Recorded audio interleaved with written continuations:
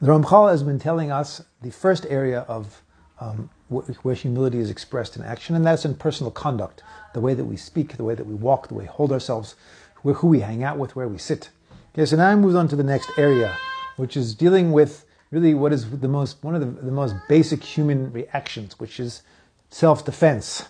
Is that when someone in any way impinges upon your honor, insults you, offends you, hurts you, so what is the most natural reaction to that? Is to strike back. Okay, is to strike back. You see it in kids, okay, and you see it in adults who are basically just big kids most of the time. Okay, so he says the second area of expressing humility is how we deal with insult. How we deal with insult. It takes a great human being to absorb insult and not strike back. He says it is said explicitly in explaining the verse where in the 13 attributes of mercy, Hashem is described as Noisei Avoin Oiver al Pesha. He forgives sin and he lets transgression go. And so it says they explain that what is this talking about? So Hashem forgives the sins of those who let transgression go when other people hurt them. Okay, so and then the Gemara says, "Hane'alovim ve'enim ovim," people who are insulted and do not insult back. Okay, they become there. Someone else humiliates them, embarrasses them, insults them. Okay, they hear "Sheimim cherposim ve'enim meshivim." They hear their disgrace and they do not answer. So about such people, the Torah says, "V'ohavav kitzeis hashemesh begvurasai." Says is the ones who are beloved are like when the sun comes out in their strength, like sunrise. Such a person is when the sun comes up and you see the shining light. Such a person is like that in their strength. V'sipru migoydel anvas abava. So then they tell a story in the Gemara about one of the greatest sages of the generation, a man by the name of Baba ben Buta.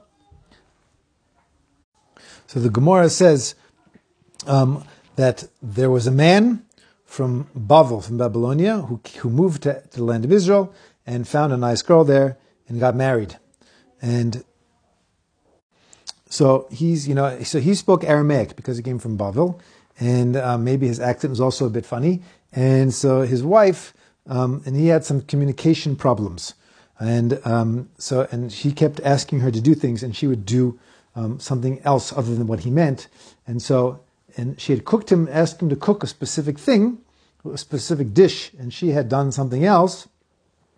And so he told her, go and take the whole plate and go and break it on the door. Okay, now, but the way you say door in Aramaic is he said break it on bava. Okay, now it happened to be that the greatest rabbi, one of the great rabbis of the time, his name was Bava. So she goes and she takes it and she breaks it on his head. Okay, he said he told his wife, go break it on the top of the door, and she went and broke it on Bava ben Buta's head. Okay, so he's sitting there in the middle of judging a case. Okay, in front of everybody, this woman walks in and she smashes a plate on his head. And so he says to her, what was that for? And she says to him, that's what my husband told me to do. So he says back to her, you did the will of your husband? Oh, he says, that's so wonderful. He says, God should bless you and should bring forth from you 2 sons as great as Baba ben Buta, as great as me. Also, we see Hillel was another great sage known for his humility, and it says that a person should be as humble as Hillel. And we also see Rabbi Abahu, another one of the sages in the Gemara, even though he had reached great levels of humility, he found himself that he actually hadn't really achieved enough to be called someone who's actually an anav, a humble person.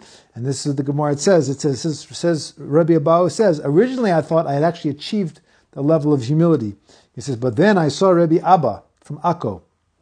Okay, Rabbi Abba from Akko, where it used to be that the sages, when they would give a shir, is they would speak quietly, and they had a maturgaman standing next to them, someone who would repeat what they said and explain and amplify. There are no microphones, right? So someone who would be able to sort of repeat, and so that in a way that everyone could hear.